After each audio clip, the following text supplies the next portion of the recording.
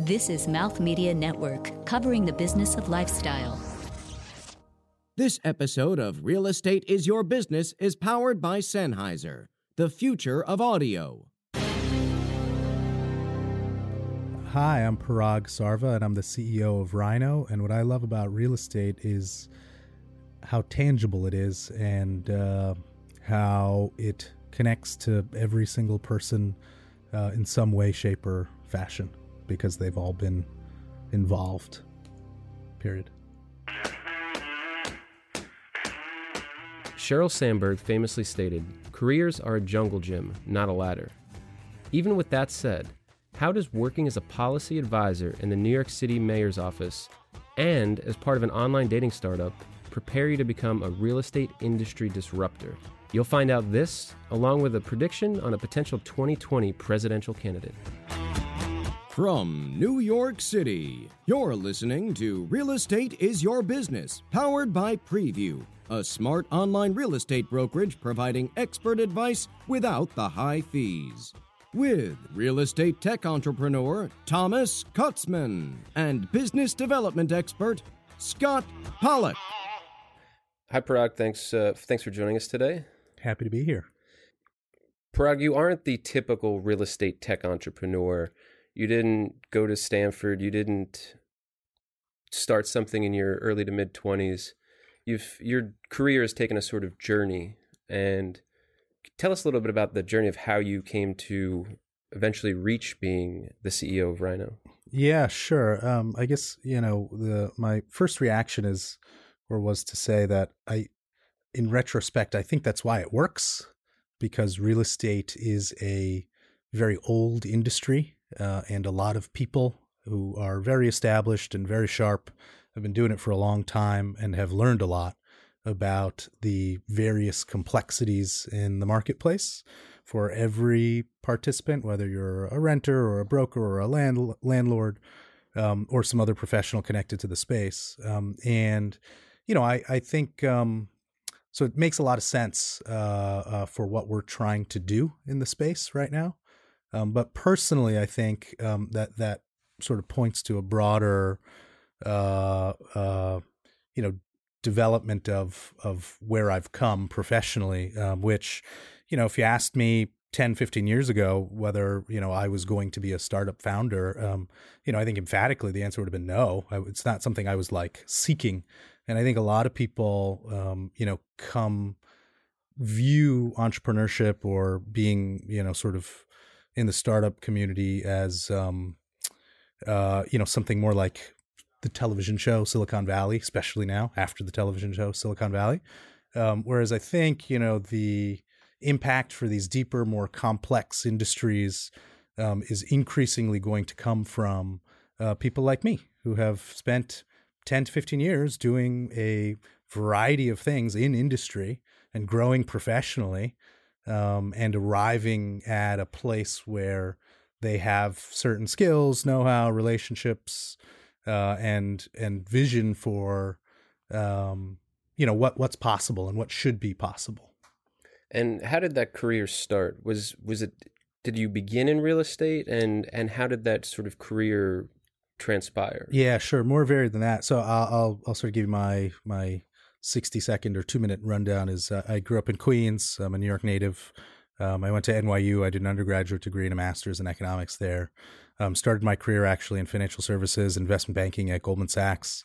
When I graduated for my master's in 2005, it was a very different world for financial services. It was not just well-paid thing to do, but it was a popular thing to do. And it was appreciated as a universally hard thing to do. So I think, that third point is still true. The first two are less true.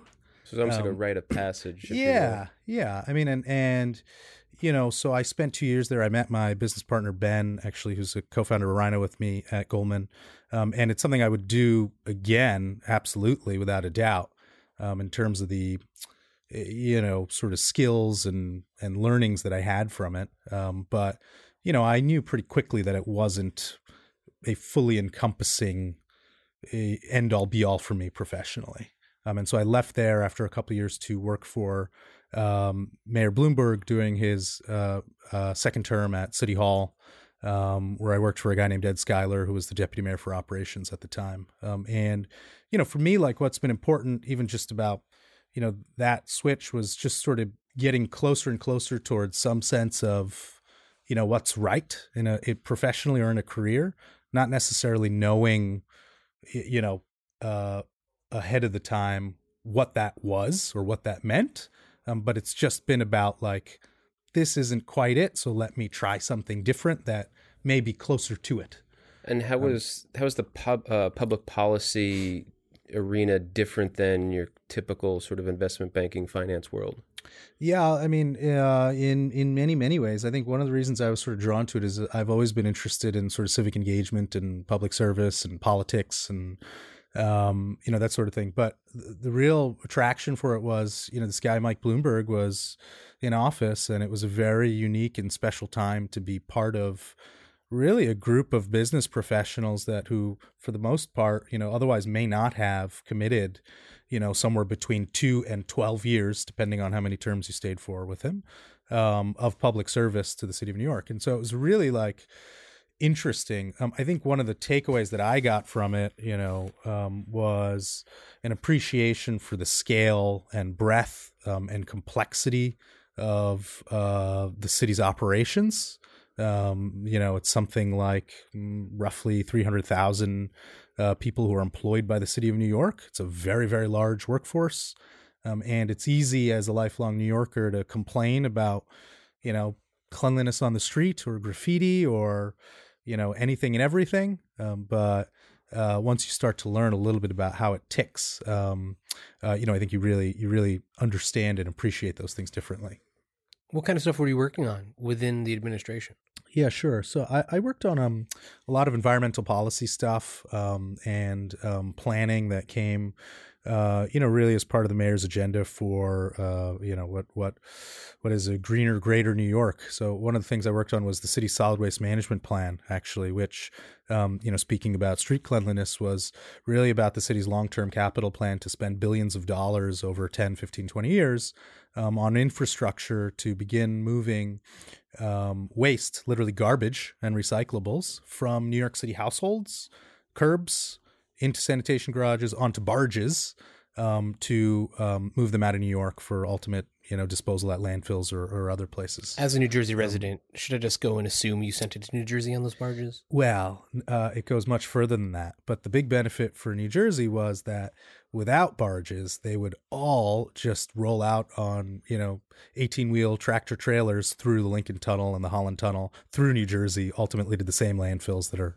a few states south all from here. All roads lead through New Jersey for garbage. When you were looking at these sorts of policies and you sort of think about urbanization, how did that sort of prepare you as you sort of think about where the real estate market's going and how this idea of urban living is changing?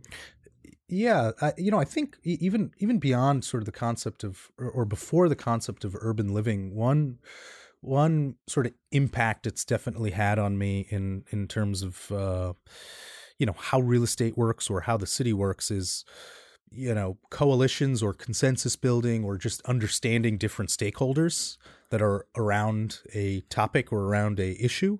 And that is very much how government, tries to accomplish things, or we try to accomplish things.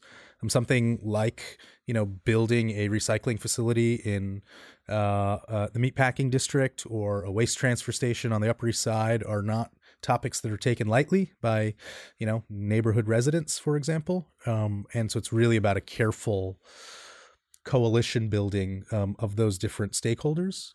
The, more specific question around or comment around urban living, I mean, I think, how should I answer it? I think, primarily around how many sides of an issue there are, and how challenging each of those sides are, I think is, would be one of my principal takeaways. I don't know if I'm articulating that right. How do you mean that exactly? Yeah.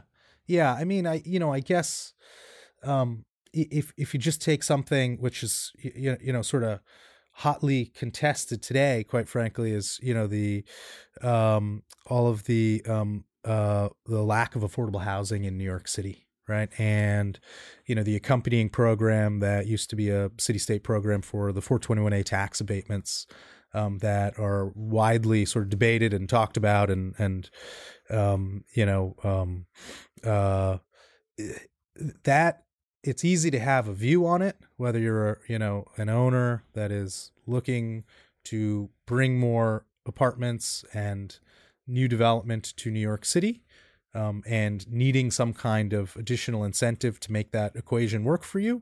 But it's just as easy to approach it from the other side and feel like you're a renter who still, even after all these years of having an affordable housing, sort of tax incentive in New York City, don't really feel the impact of that.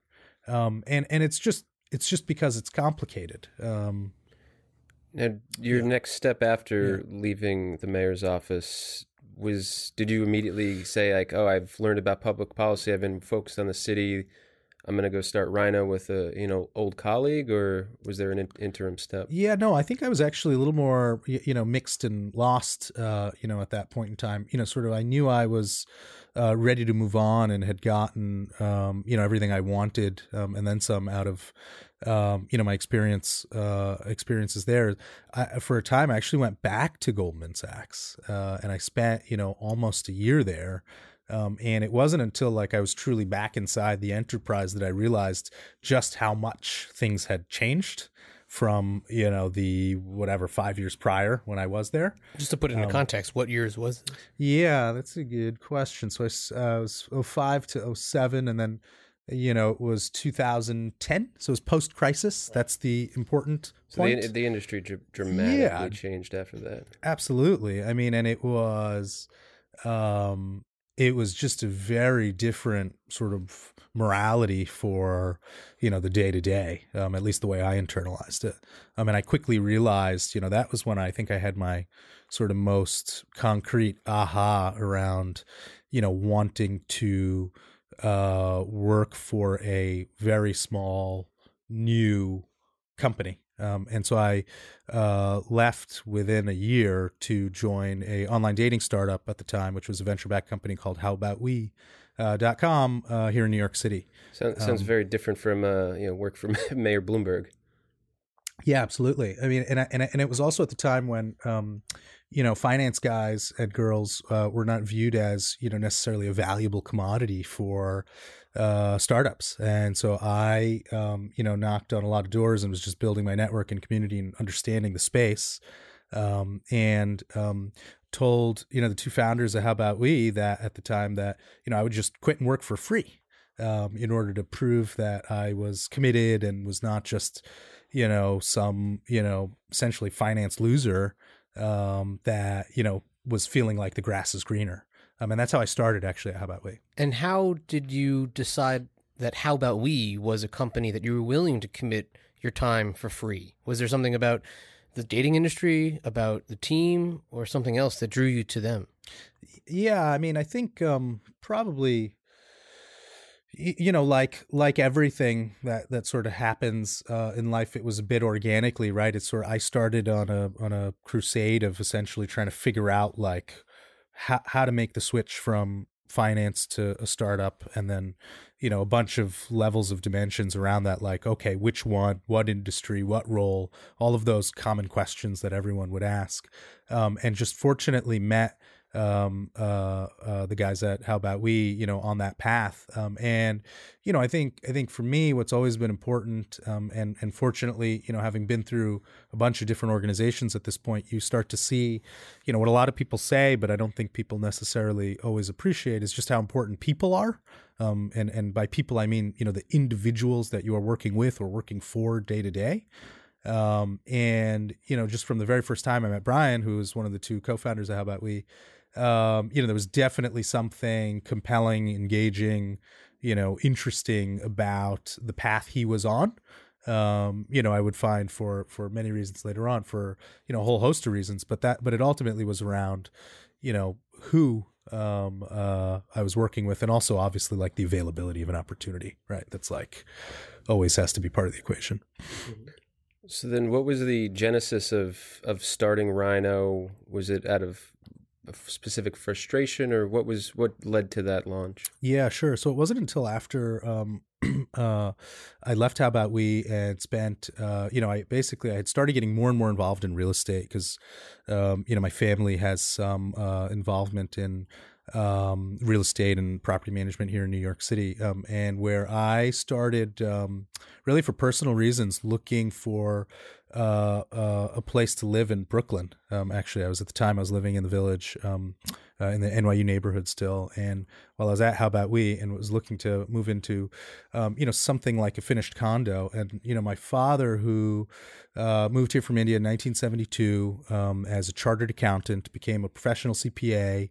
And really more than a CPA, just an amazing small business entrepreneur in his own right, over the last 40 some odd years, had put together a real estate portfolio with a whole bunch of partners and clients, had advised me at the time, instead of, going to, give some other developer, a few bucks to move into a finished, apartment, because I had just recently gotten married. We were looking for a little more space. He had said, why don't I help you? We'll do this together. And that way you'll create some value at the same time as, getting what you want. And so what turned out to be, where I losing bids on finished condos that were move-in ready, in something like, I want to say January, February, 2011, it ended up being, a 2.5-year ground up construction project that I took on alongside, my sort of day-to-day online dating job, which was really the beginning of how I really got involved in real estate. So instead of finding an apartment, you just decided, I'll build my own. Correct. Yeah. It's, like everything, not too dissimilar to How About We or how I got involved there. It was very opportunistic. It was good value, good project, and it was considerably more fixer-upper work than we had been looking for at the time. But it just made a lot of sense. And I really enjoyed and loved the process, as that unfolded. And then after I left How About We, I spent the better part of 3-4 years managing a multifamily real estate portfolio as an owner-operator in the New York metro area. Through that process, being a guy from, working at an online dating venture-backed startup in Dumbo to, what was a, stuck-in-time industry of a property management and ownership office in Queens, New York, was the sort of reconciliation of differences in time that, I think was a lot of where, this question, Tom, you asked about, like, where did Rhino come from? It was through that experience of figuring out that business and figuring out how to move it into the next phase of, growth that, Rhino sprang, I guess, if you will. And we're gonna drill down deeper into Rhino and the business. But first, a tradition on this show, you were kind enough to bring a snack for us to enjoy, the opportunity to break bread and just sort of hear more about it. So you said you brought something. Yeah, I brought today? some donuts from Donut Plant. Nice. For me, it's opportunity to have excess, something I otherwise wouldn't have, and when in Chelsea, visit Donut Plant on 23rd Street. So I've heard of Donut Plant, but I don't know that I've ever had their donuts. What is so special about Donut Plant? Oh man, you're in for a treat. Once I open the box, you'll see they are no ordinary donuts. Every one is different, as indicated by this box here. And it ranges from, peanut butter and jelly is one of my old time favorites. Classic. I'm not sure if it's still in the box. And then some seasonal treats. I think there's like a pumpkin spice and an apple cider. Nice. For me, it's as much about the shape of the donut as it is about the flavors. When we return, you'll hear Parag tell us about how Rhino is solving a problem in an antiquated industry. Be right back.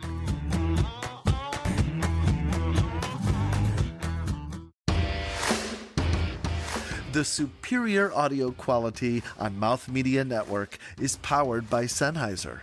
And as a listener, you can receive a 25% discount on virtually any headphone, microphone, and other high-quality audio product available to purchase directly on the Sennheiser website. Just visit Sennheiser.com and enter the code MouthMediaSenn, that's MouthMedia, SENN, at checkout. Keep up with the show on Instagram and Facebook at Real Estate Biz Show and with hashtag MouthMedia. Plus, check out all of the Mouth Media Network shows at mouthmedianetwork.com and wherever the best podcasts are found.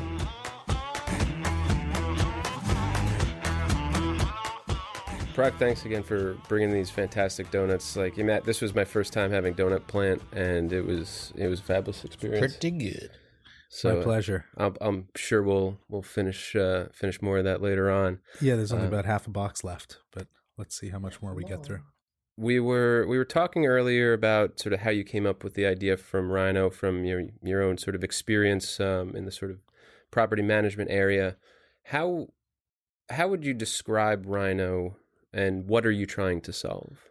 Yeah, sure. So, what Rhino is a replacement for security deposits for renters and landlords on, a residential lease.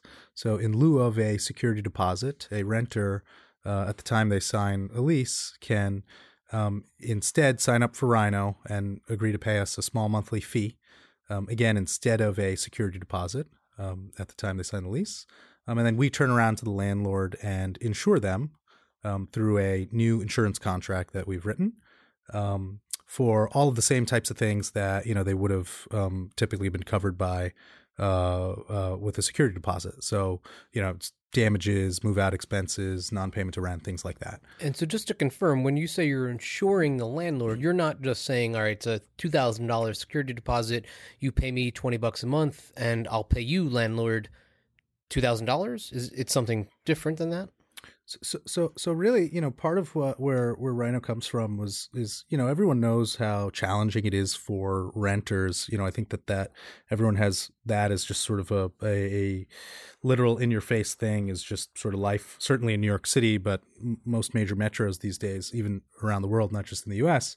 But what is less obvious is some of the challenges and pains, for the owner's side of the equation. And I think that's something from my own experiences over the last several years, I became more and more intimately familiar with being in the sort of owner property management role, is that, security deposits are a topic that are just not good for anyone. It really does just represent, an old world way of solving, a very real issue around protecting an asset or protecting an apartment for an owner, but just needed a better mousetrap. And so, to give you an example, Scott, the way you characterized it, and call it a $3,000 a month apartment, in lieu of a $3,000 cash security deposit that a renter would pay, the landlord, that the landlord then puts into an escrow account and does all of the things they are required to do with that escrow account. A renter has the option to just sign up for Rhino for as little as $20 or $25 a month. Pays us a monthly fee on a credit card, debit card, however else you're welcome to pay. And then we turn around to the landlord and give them an insurance policy for $6,000 actually. So typically it's twice as much as they otherwise would have received as an escrow through a traditional security deposit. And when you first launched this, who did you specifically target? Did you have to educate the landlords first and then market it to the consumer, or did you market to the consumer as just a valid, like, here's this in lieu of a security deposit? Yeah, that's a great point.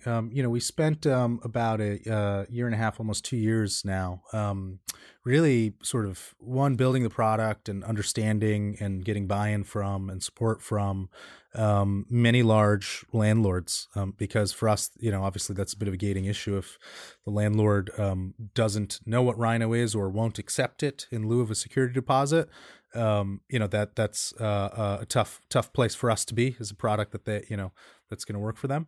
And so we really started with understanding that side of the equation. And it's also, again, because as I was mentioning a few minutes ago, I think, everyone more clearly and more easily understands the situation renters are in.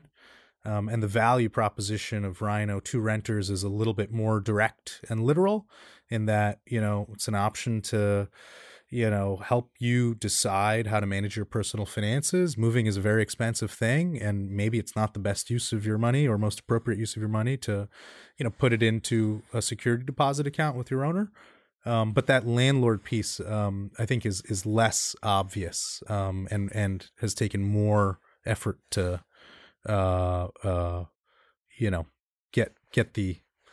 get the explanation of what Rhino is for them across. Security deposits are interesting when you think about it from the different ways that they're used, right? On the one hand, landlords hold on to your security deposit if you leave the apartment in a giant mess. On the other hand, you hear about tenants, residents who often say, you know what, they never turn the heat on. And rather than take them to court, I'm just going to cut loose in the middle of the night. And you know what, I'll sacrifice my security deposit, but it's the least I could pay to get the hell out of this bad apartment. Is that something that you're solving for? Or are there, ways that security deposits have been used and that you're also kind of trying to address? Yeah. So it's not really about, giving renters a opportunity to cut loose out of the middle of the night, right? They're still signing their lease and have to fulfill, all the terms of their lease and leave in good condition when they move out. But it's Rhino as an intermediary, being able to have, more flexible terms and a different appreciation for issues that a renter may face, when dealing with move out. Does it change the dynamic by which landlords and renters engage with one another when you kind of are changing called a well-worn tactic, a tool in the toolkit for mitigating disputes? Like, for example, security deposit is an escrow account that can be used for a landlord to make good on a renter who leaves an apartment in a mess, or a renter to leave in the middle of the night and when they're not getting served well. If you take that element away or change it for the better at large, does that disrupt the way that renters and landlords engage with one another when they're in dispute? Yeah, we get that question a lot, and I think what the real answer is that it does change it, but it actually changes it for the better. In that the way Rhino works is it puts a little bit more sunshine onto an otherwise, dark topic, right? What happens between one renter and one landlord on any individual transaction, happens, many times maybe in a back room or just unbeknownst to anybody else. But with Rhino, when a landlord submits a claim for, say, an issue that was caused by a renter, damage at move out, let's call it, we'll reimburse that landlord. They're the insured. They're the ones that we're writing the policy for, and that's our obligation to them. But at the same time, we now have this information about a claim that the landlord made that we're then showing to that renter every single time, 10 times out of 10, to get the renter's side of the story, to get, Judy Smith's side of the story on, hey, here's a claim that came in. What's the issue? What happened here? And depending on what that renter's side of the story is, governs whether we require them to reimburse us or not. So we, as a pooled insurance company, have a lot more flexibility for how to respond and deal with that renter concern or renter issue, and that claim, versus, the way it's traditionally been done. And how would you describe how Rhino is different from how others are attacking the insurance industry? Yeah, sure. So that was one of the things, we come from, more of a real estate and now, as you guys know, financial services background. And insurance was something we, now know, more than 95% of people probably ever want to know about the insurance marketplace, in building, Rhino as a real estate and insurance what and I think what was very important for us is maintaining the sort of real estate first attitude about, what it is and what we're solving, in that the customers are renters and landlords both. And the transaction that we're a part of is a residential lease transaction. And, there's a whole host of great people working on similar-ish topics, in residential leasing and in insurance. And for us, when we sort of took stock at those at a point in time, and over the last 2 years, what we feel, we've really made sure to do is write a brand new insurance contract from the ground up in partnership with, $1 billion insurance carrier that's, gave us an opportunity to really make sure it was tailored and fits the needs of owners and renters both, as opposed to what I think oftentimes can feel like a square peg in a round hole, trying to repurpose insurance concepts for real estate. And so when you talked earlier about your experience in a tech startup and then in the real estate business kind of showed you the distinct differences between the kind of old school, unchanged industry of real estate and the modern world of technology, it seems like what you entered into with Rhino is two old, unchanged industries, both real estate, which obviously is changing, and insurance, which interestingly is also seemingly having a bit of a renaissance in the technology startup world. Yeah, I think that's exactly right. I think a lot of it is, times are changing, and there's, a whole bunch of people who have written on the topic that are far smarter and more accomplished than I am. One of them that comes to mind is Steve Case, in his book Third Wave, which came out a couple-ish years ago.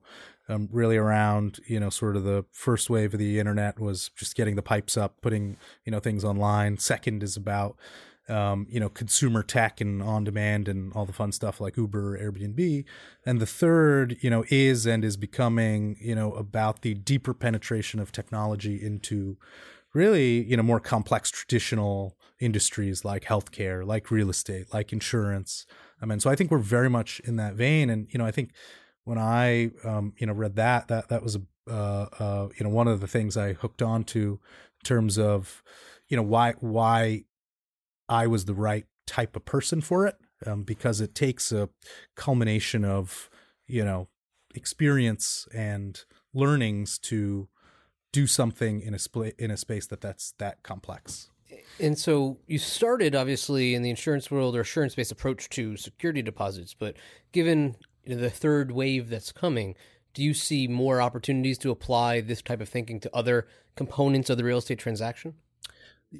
Yeah, I think there are many, and I think that's one of the most exciting things about the business. Like all entrepreneurs, I think we stay focused, or like all entrepreneurs should, I should say. I like to think we're very focused on one foot in front of the other. So for us right now, it's residential security deposits, which is no small, task unto itself. Something on the order of $40 billion held in residential security deposits nationally. And it's been quite interesting to see over the last 2 years, there are competitors popping up across the globe, whether it's in London or Australia or other markets, that have a similar, sort of housing regulatory environment as well as insurance market environment, where there's similar concepts emerging. So, I'll sort of tip towards one, tip my hand towards one, which is commercial security deposits, or something that literally every owner we meet with is, always asks us about. Is there an alternative like Rhino for commercial security deposits? Which is interesting, to say the least. I know it makes a ton of sense. And where do you see the next sort of market you would want to go into outside of the sort of New York market? Yeah, that's a great question. I think one of the really interesting things about it is, if you look at sort of what the makeup is of rentership in the U.S. and where people are going, it's not a surprise because all the headlines are obvious around the flight to cities, the urbanization of America, the urbanization of the world. If you just sort of dig a little bit deeper than that, the data, confirms and then, explodes those points in that, half of that $40 billion I just mentioned a few minutes ago, in security deposits is actually only in 10 or 11 markets, because the concentration of real estate and the concentration of where people live and want to live over the next 10 years, is, all the usual places you'd expect. So, we're now in New York and New Jersey because that's also for us an important part of the greater New York metro area. Because of trash collection. Because of trash collection, that's right. Is LA, Chicago, San Francisco, Miami, all of the typical, things if you just follow population are obvious opportunities for us. And as it relates to entering a new market, or even when you look back on how you rolled out to New York, how do you get that customer adoption? How do you convince people that, wow, this is a great concept, I want to be a part of Rhino? Yeah, sure. It's funny because I often actually think about online dating and online dating marketplace businesses when thinking about Rhino because it's the same sort of geography by geography company building that you have to do, and instead of just having two daters in the same town that have the same level of interest in each other that want to go out on a date together, and we need to have both a renter and a landlord. And so for us, it's very much about getting the New York market right, and figuring out how to solve for both of those sides, which we've been doing for about 2 months now since we launched Rhino in New York just after Labor Day, and then repeating that in other cities with a lot of the best practices that we've developed in the New York market. Would you ever consider partnering with a rental focused real estate agency that then you're sort of inserting yourself at the point of transaction? Yeah, absolutely. I think ultimately the vision for Rhino and our renter product is you want it to be as easy as buying, travel insurance, right? When you book an airline ticket, and after you get your confirmation or on your confirmation screen, it offers you $8 to insure that flight. That's as seamless as it should be from a customer's perspective. There's a whole bunch of reasons, it takes a few steps to get there. But I think, integrating with agencies or brokers or other people that are involved in the leasing application, process, is an obvious opportunity to really, move at a different pace or in a different direction. We've heard some interesting views on how Rhino is changing not only the insurance industry, but also the real estate industry at the same time. Coming up, we're going to get a little more personal with Parag and hear more about his story. Be right back.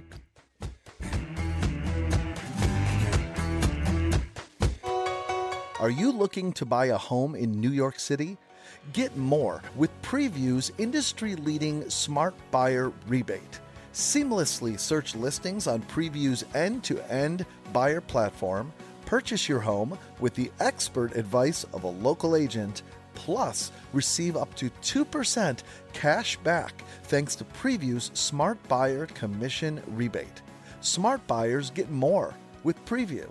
Go to previewapp.com/buyer. That's previewapp.com/buyer.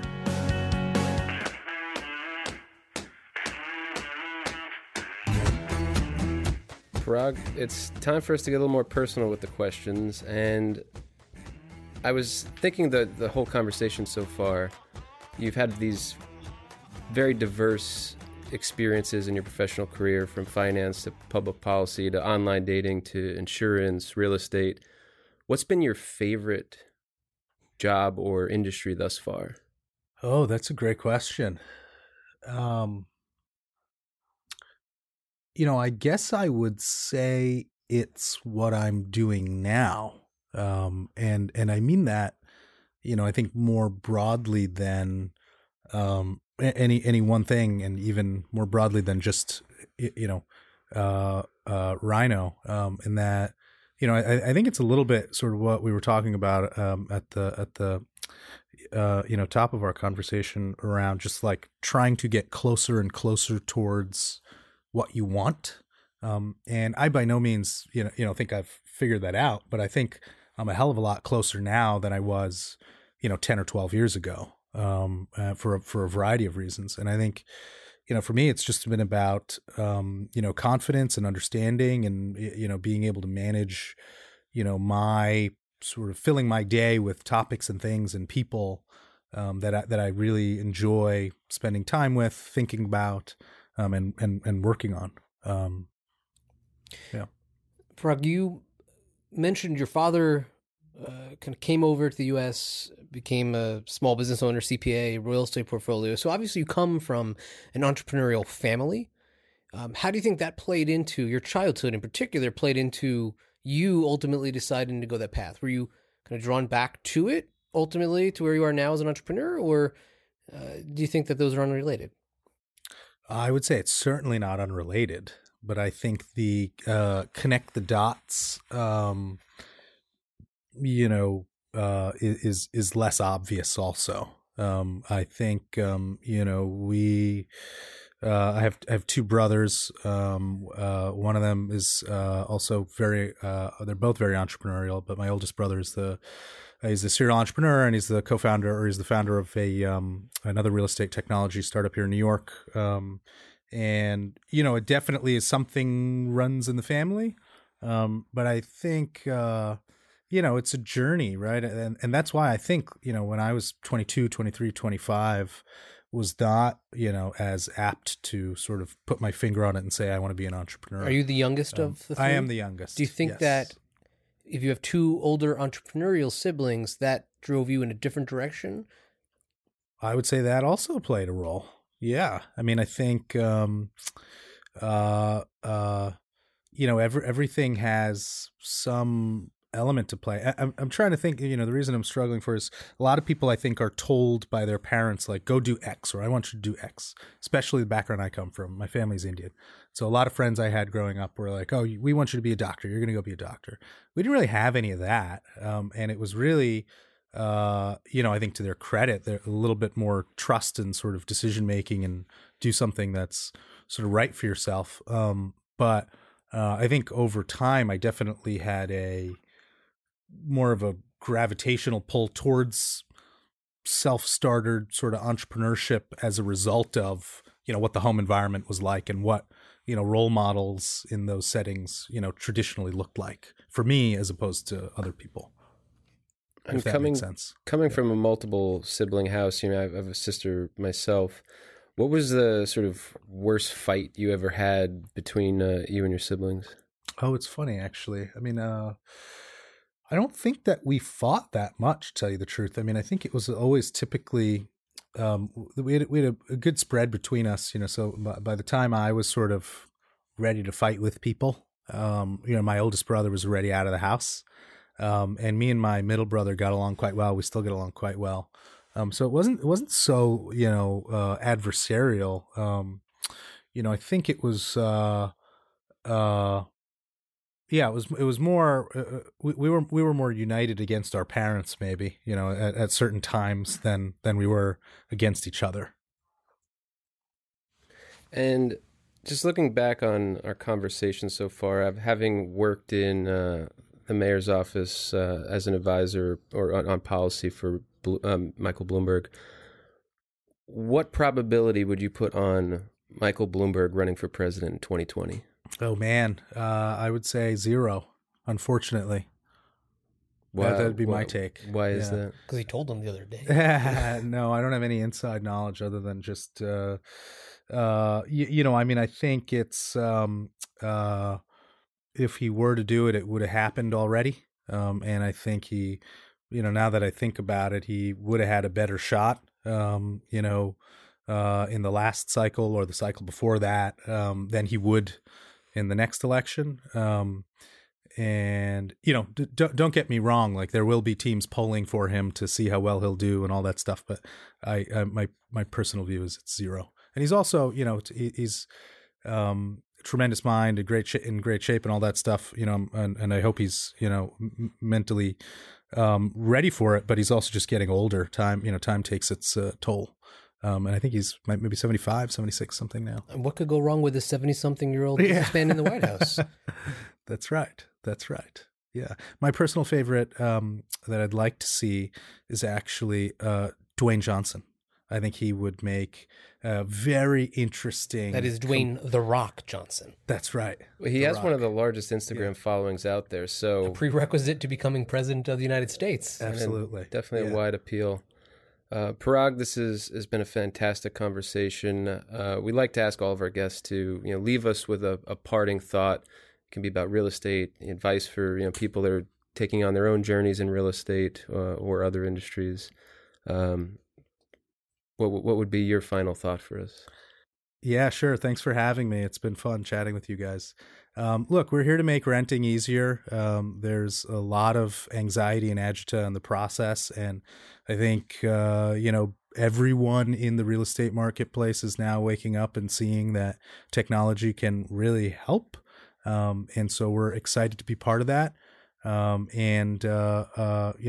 if you want to reach out and learn a little bit more about Rhino, feel free to visit us online at sayrhino.com, sayrhino.com. And thanks again for having us. Thanks very much, Parag. Thank you for listening. So for Scott Pollock. Thanks, everyone. And I'm Thomas Kutzman, and we'll see you next time. You've been listening to Real Estate is Your Business. To suggest guests or content for this show or to become a sponsor, email us at realestatebizshow@mouthmedianetwork.com. Keep up with the show on social media at Real Estate Biz Show. That's Real Estate BIZ Show. Episodes available on iTunes, Stitcher, and Google Play, along with our website, realestateisyourbusiness.com. Produced by Mouth Media Network and brought to you by Preview. Copyright 2018, all rights reserved. No portion of the episode may be distributed or published without the express written permission of the producers. Thanks for listening.